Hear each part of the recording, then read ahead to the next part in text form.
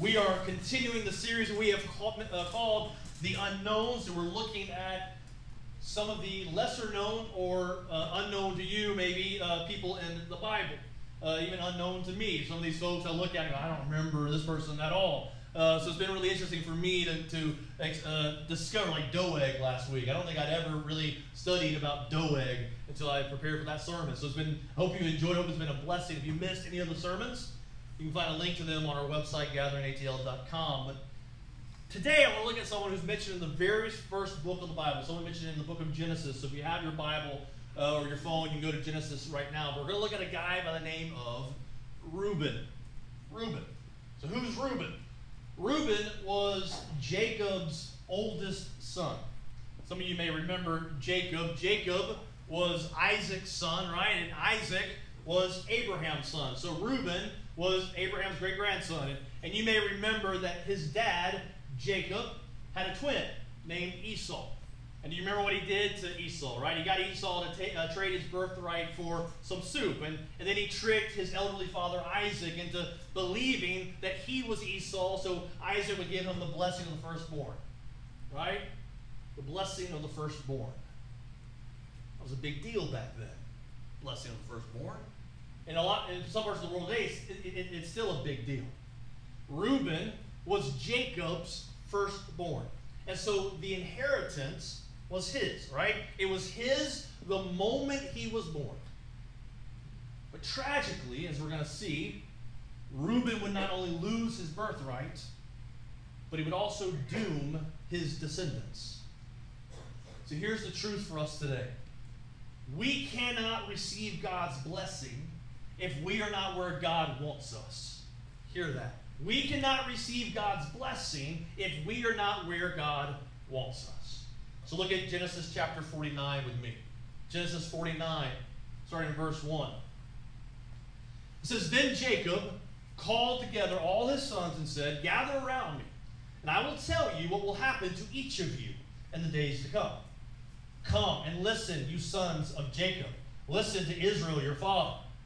Reuben, you are my firstborn, my strength, the child of my vigorous youth. You are first in rank and first in power. But you are as unruly as a flood, and you will be first no longer. For you went to bed with my wife. You defiled my marriage couch. Now, if all you read about Reuben was that last verse, you would say this Reuben guy is a pretty big bum, right? He sleeps with his dad's wife, right? It'd be easy to believe that this Reuben guy was just a bum from birth, but you would be wrong. See, the reality is, Reuben was a pretty good dude for much of his life, and yet he lost his birthright. One weakness brought him down and overshadowed any good that he had done. One weakness, one indiscretion, one mistake, one decision. Everything was lost because of one bad decision. One bad decision cost Reuben his blessing. One bad decision wiped away any good that Reuben had done. And listen, Reuben had done a lot of good things.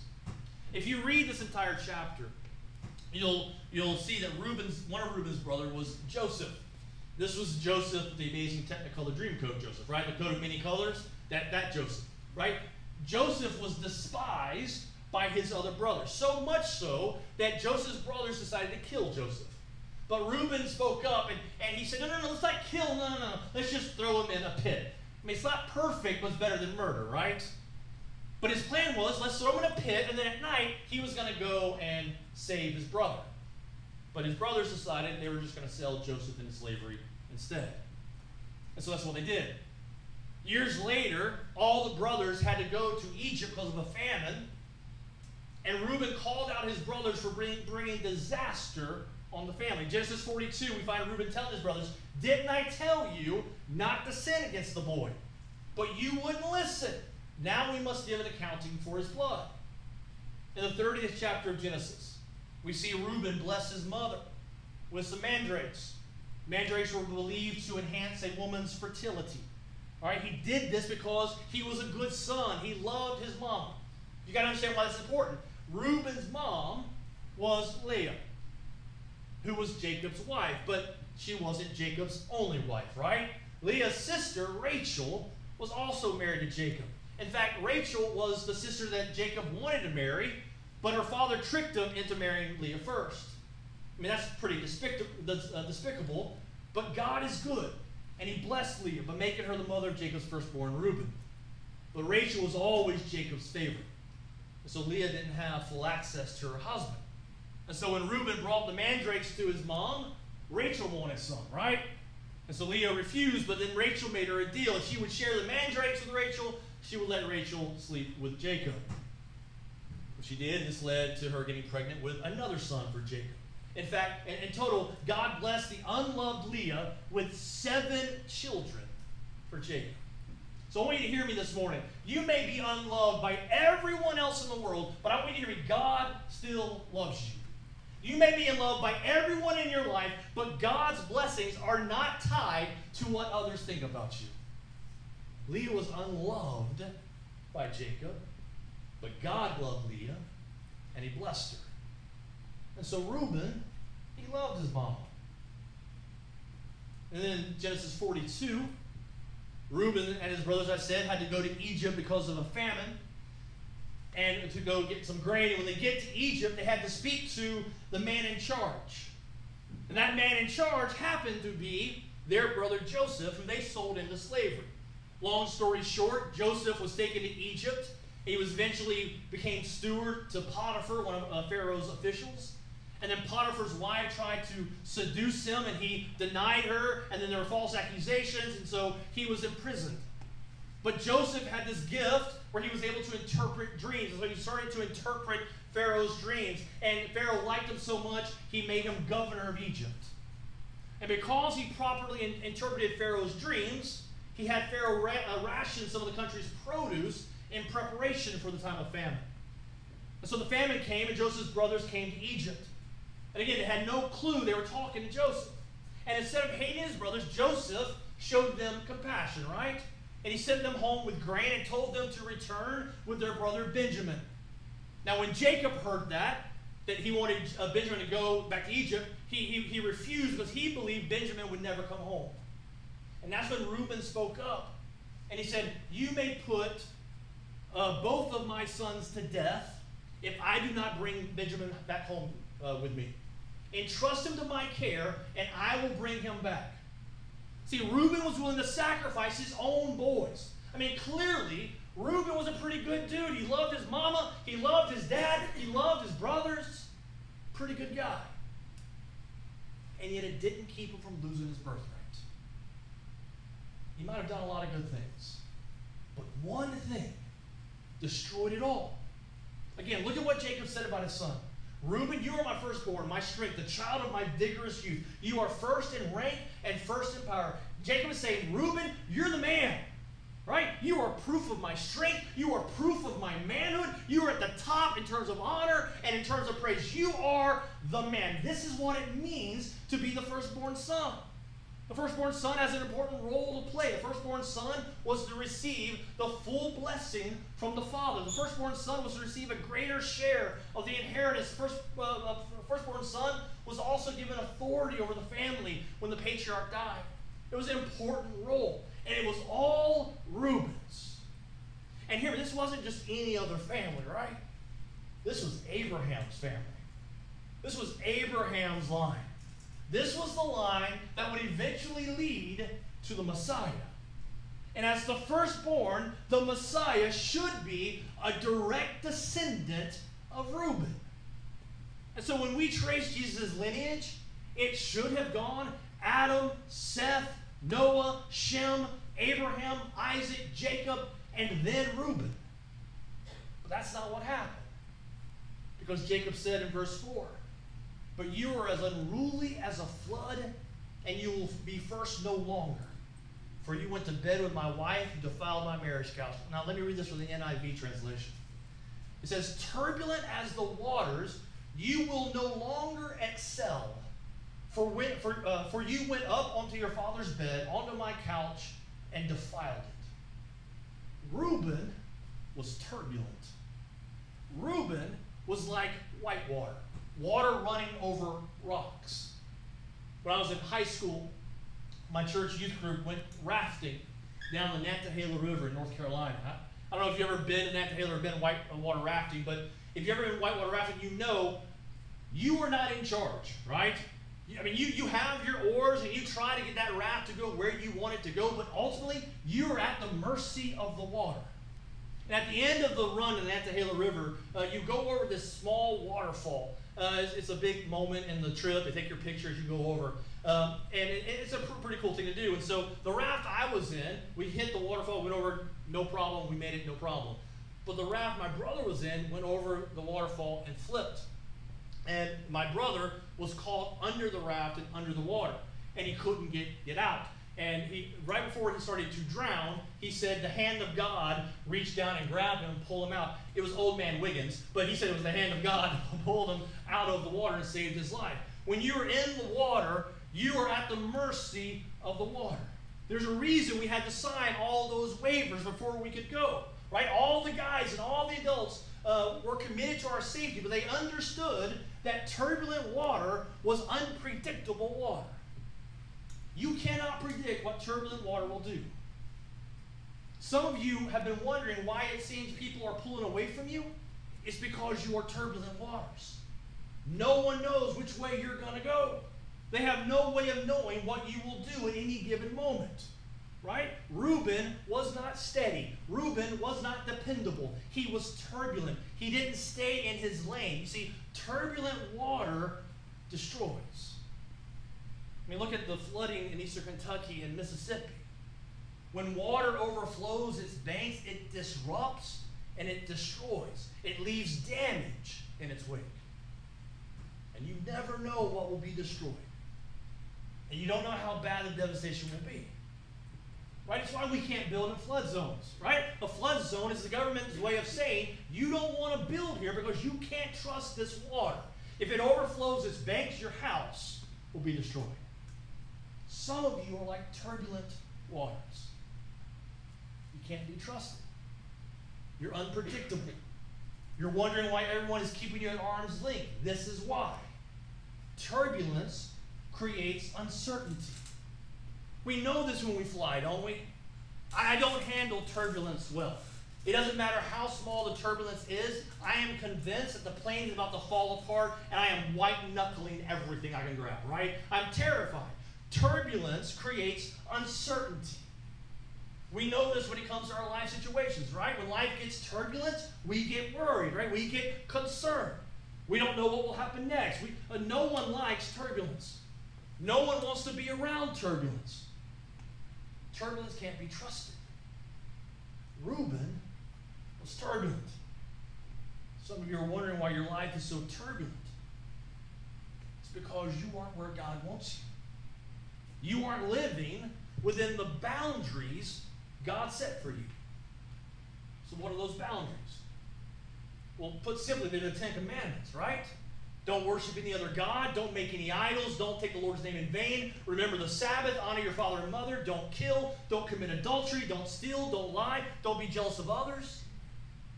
That's the lane we're supposed to remain in. Reuben didn't stay in those lanes. He didn't keep at least 2 of those commandments.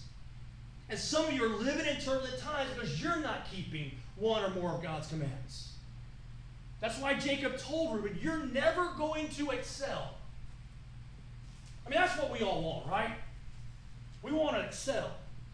We want to be special at something. We want to step out of the crowd in some way. We want to excel in something.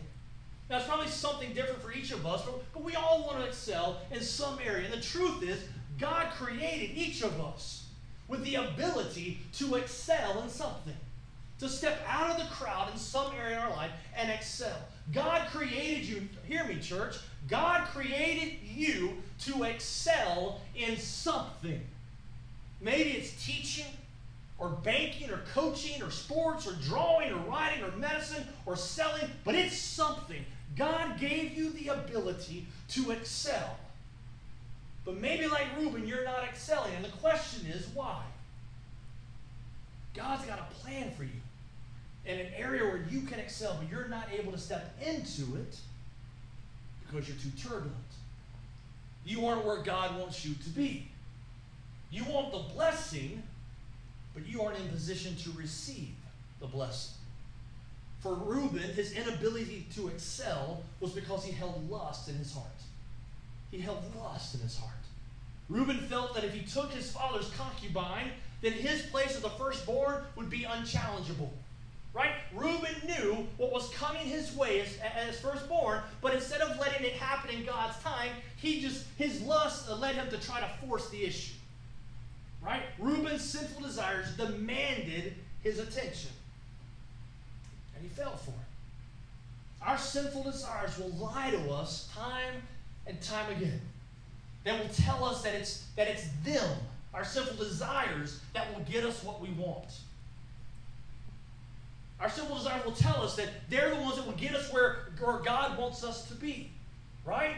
I mean, if we believe that God wants us to be happy, then an affair might just be the answer. If we believe that God wants us just to be happy, then skimming a little money off the top might just be the answer. If we believe that God just wants us to be happy, then cheating in order to pass a test might just be the answer. When we aren't willing to wait on the Lord, we are more likely to give in to our sinful desires to get what we want or what we think God wants for us. Reuben just could not wait. He just couldn't control his lust. And because of this, Reuben would never excel. In fact, if you look up Reuben in the Bible, you will find that after this, Reuben never accomplished anything of note. Neither did his descendants. The 12 sons of Jacob became the 12 tribes of Israel. And God would use these 12 tribes to bless his people. However, it does not appear that the tribe of Reuben was used the same way as the other tribes. No judge, no prophet, no ruler, no prince ever came out of the tribe of Reuben. In fact, the only notable people to come out of that tribe were Dathan and Abiram, and they're famous for nothing other than rebelling against Moses. In fact, when God leads his people into the promised land, Reuben's tribe is like, oh, that's okay, we're just going to settle over here on this side of the Jordan. They never accomplish anything. They become small and non-influential. You see, turbulent waters change everything downstream. Right? Rivers are different right before the rapids and right after the rapids. Our turbulent lifestyle changes everything downstream from us. Our turbulent lifestyle affects our children and their children. I can see this play out in my own family. I was raised by two devout Christians. My parents were raised in devout homes. But let's take the Latham side of my family. Since my mom's not here, I'll talk about the Lathams.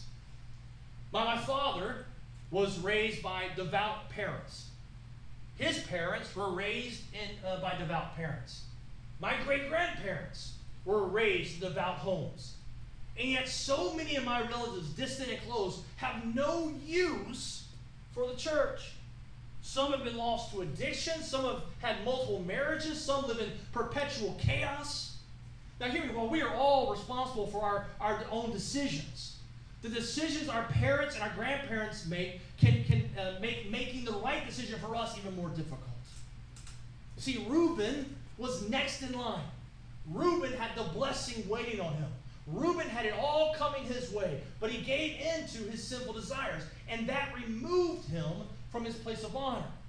But then his kids ended up being 2 steps removed, and then their children were 3 steps removed. Do you see how this works? Each generation is farther and farther and farther away from where the family was meant to be. This means the journey back is much farther for each generation. If you are unstable water, you will not excel, and neither will your children. In fact, if you are unstable water, it is even harder for your children. See, I have seen generational sin destroy families. Broken marriages tend to lead to broken marriages. Women raised in abusive homes tend to marry abusive men. Men whose fathers were unfaithful tend to be unfaithful husbands themselves. Generational sin destroys generations. But I'm pretty sure that Reuben never thought it would lead to this, right? I'm pretty sure Reuben never thought that he would lose his birthright by sleeping with his dad's wife. I'm pretty sure that Reuben never thought his descendants would suffer. All because of just one night of lust. None of us think the worst possible outcome of our sin will actually happen. That's why people drive under the influence, right? I'm just buzzed. I'm fine to drive. That personal conversation has led to countless lives being lost and countless lives being destroyed. We never expect the worst outcome, right? Looking at a few inappropriate photos, that won't destroy my marriage. Having a little sip, that won't destroy my life. Skimming a couple hundred from the top at work, that's not going to lead to jail time. I doubt Reuben thought he would destroy what God had in store for him. Because as I mentioned, it should have been Reuben's line that led to the Messiah. But because of his indiscretion, Jesus came to the line of Judah instead. So while we know what Reuben lost because of his one decision, what about us? You see, Reuben was as human as you and I are. He never thought he would be a lesson about what not to do. So what about us? See, we have no idea, church, what God has in store for us. We have no idea what Jesus wants to do in our lives for the rest of our lives. God's will for our life is not written in stone. Let me just say, I am so tired of this bad theology that says, well, if God wants it to happen, it will just happen. If God wants it to happen, it's just going to happen. Folks, if that were true, there would be no broken marriages, right? There would be no lives lost to addiction. There is a lot God would like to happen that never happens because of people like you and me, right? We aren't in the place that we're meant to be. Therefore, what God wants to have happen cannot happen. God can't do what he wants to do. And so our children then aren't where they're meant to be. If we're not in the place we're meant to be, our marriages aren't where they're meant to be. If we aren't in the place we're meant to be, our relationships aren't where they're meant to be.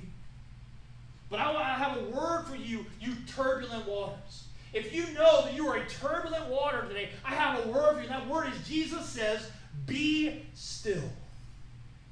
Jesus, the Prince of Peace, says, be still. But stillness can't make a home in your life if you're still giving in to your sinful desires. The stillness of the Lord cannot coexist with a lustful heart. The stillness of the Lord cannot coexist with an adulterous heart. The stillness of the Lord cannot coexist with a cheating heart. The stillness of the Lord cannot coexist with a vengeful heart. The stillness of the Lord cannot coexist with a heart that's chasing anything but him. We must recognize what is causing the turbulent waters in our lives. In a river, the turbulent waters are caused by rocks and logs, right? If you want a peaceful river, you have to remove the debris that breaks up the flow, right? You got to take out the rocks, you got to take out the logs. If there is turbulence in your life, the question is, what is causing it? There's a very good chance you already know the answer to that question. If you're suffering through turbulence, what is the cause? There can be no stillness, there can be no peace as long as those rocks and as long as those logs are messing up the flow of the Lord. Look at what Jesus said in Matthew chapter 5.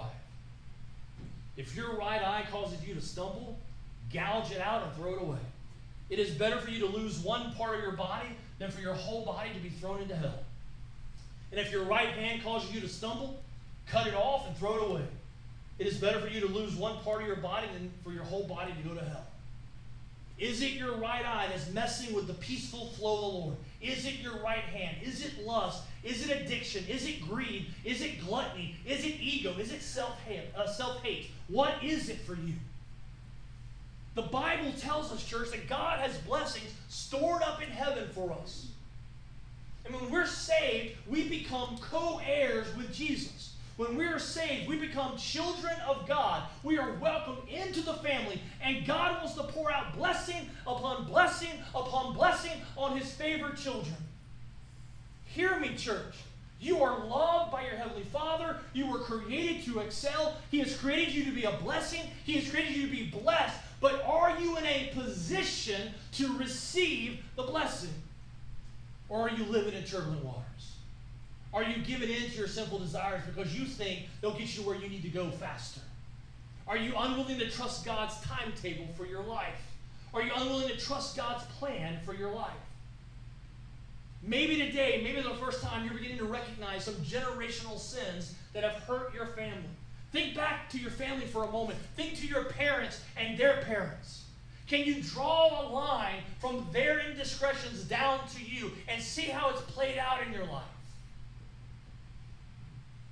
Are you realizing, maybe for the first time, the chains that you're in because of generational sin? We sing a lot of songs about Jesus being a chain breaker. But do we believe it? I see people sing those songs about Jesus being a chain breaker, and yet they're still living with generational sin. They're not willing to step forward and pray, Jesus, break the chains. He can break any chain that is on your life. He can break any chain that's on your family. No generational sin can stand against Jesus. No generational curses can stand against Jesus. Personal note, it's not on my sermon. As you know, my brother was killed when he was 20.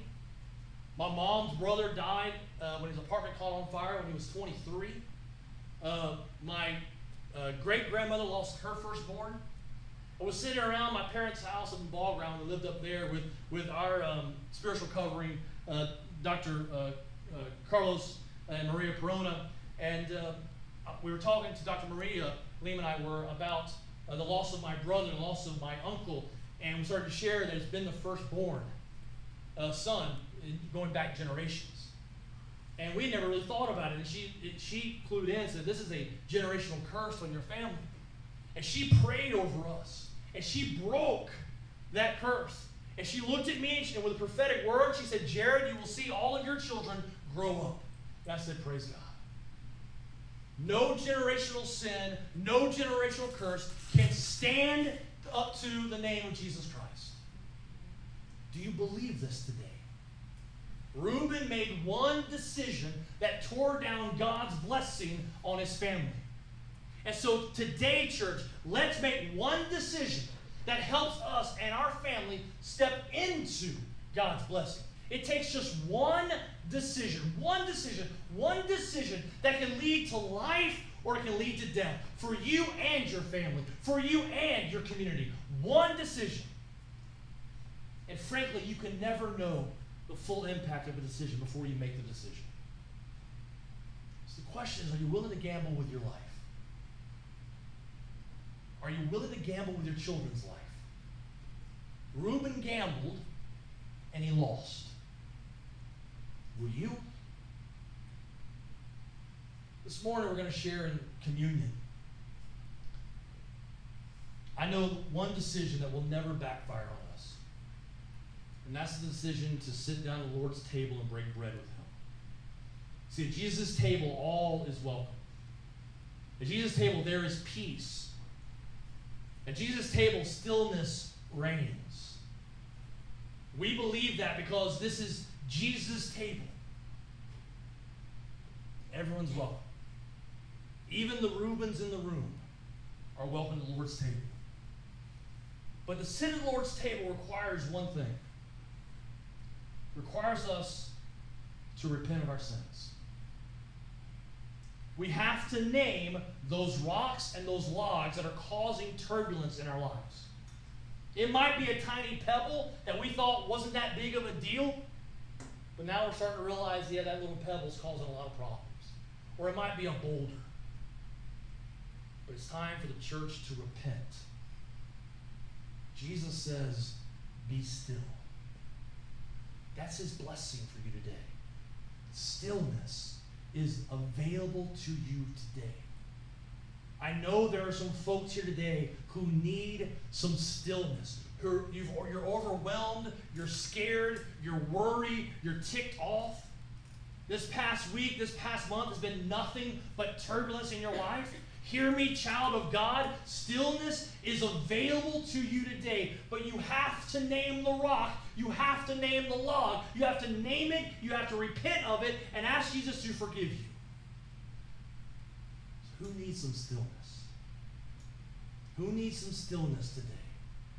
Who's ready to say goodbye to those turbulent waters? Who's ready to say goodbye to those rapids that have just been beating you to death? Who's ready to get their lives and the lives of generations to come back on track? In a moment, you'll be invited to come forward for communion. You'll receive the bread, and then you'll dip it into the cup and eat it. And as you receive the body and blood of Jesus, I want to call you. I want to call on you to call on the Prince of Peace to bring peace into your life. So repent. Ask for forgiveness. Receive the blessing today. Do not leave here today, church, not having dealt with your turbulent waters. Kneel on these pillows, stand around these pillows, and pray until you receive stillness and peace. Don't go another step until you've dealt with this today. Hear me, this is not about you. It's about your marriage. It's about your children. It's about your children's children. Jesus says, be still and be blessed. Now I invite you to come and get it. So I'm going to pray, and then I'll invite you forward for communion. Let's pray. Gracious Heavenly Father, I can look back at my own week, and I can see the turbulent waters. That I have not been at peace and have not been still. And I know the cause. I know the reason I'm feeling uneasy and worried and stressed out. And so, Lord, I repent of that. I repent of those times where instead of coming to you with those feelings, I've held them in, or I've allowed them to control my behavior, my tone of voice with my wife and my kids. So, Lord, I confess my turbulent week, my turbulent life this past week. And I ask you to forgive me. Lord, I don't know what everyone else's life has been like. I don't know how many turbulent waters are represented in this room today. But Lord, if there's anyone in this room right now who can recognize they are living in turbulent waters, I pray right now your Holy Spirit would just illuminate those rocks and those logs that's causing all of the trouble, so we can name them and that we can remove them from our lives. Maybe we are like Reuben and we've got a lustful heart, and that's driving us to do things that we shouldn't do. Maybe we have a greedy heart. Maybe we have a selfish heart. Whatever it is, Lord. Maybe we have an angry heart. And we can see the turbulence that's causing, that the turbulence in our marriage, the turbulence in our family life. And we can see how we get it from our dad, or we get it from our mom. And we can see maybe the first time that it's a generational sin. It's a generational curse. And today, Lord, let us say, it stops today. Today, we are calling on the name of Jesus to break some chains, to break apart generational sin, to break down generational curses, and to let our families be set free, and to live in stillness and peace. So I don't know what it is for each of us today, Lord, but I ask that whatever we bring to you, you would take it, and that we would know that we are forgiven today, that we would leave here, Lord Jesus, walking in stillness and peace. I pray peace upon our lives. I pray peace upon our marriages, upon our relationships. Let us be still. Trust in you. Live according to your commands.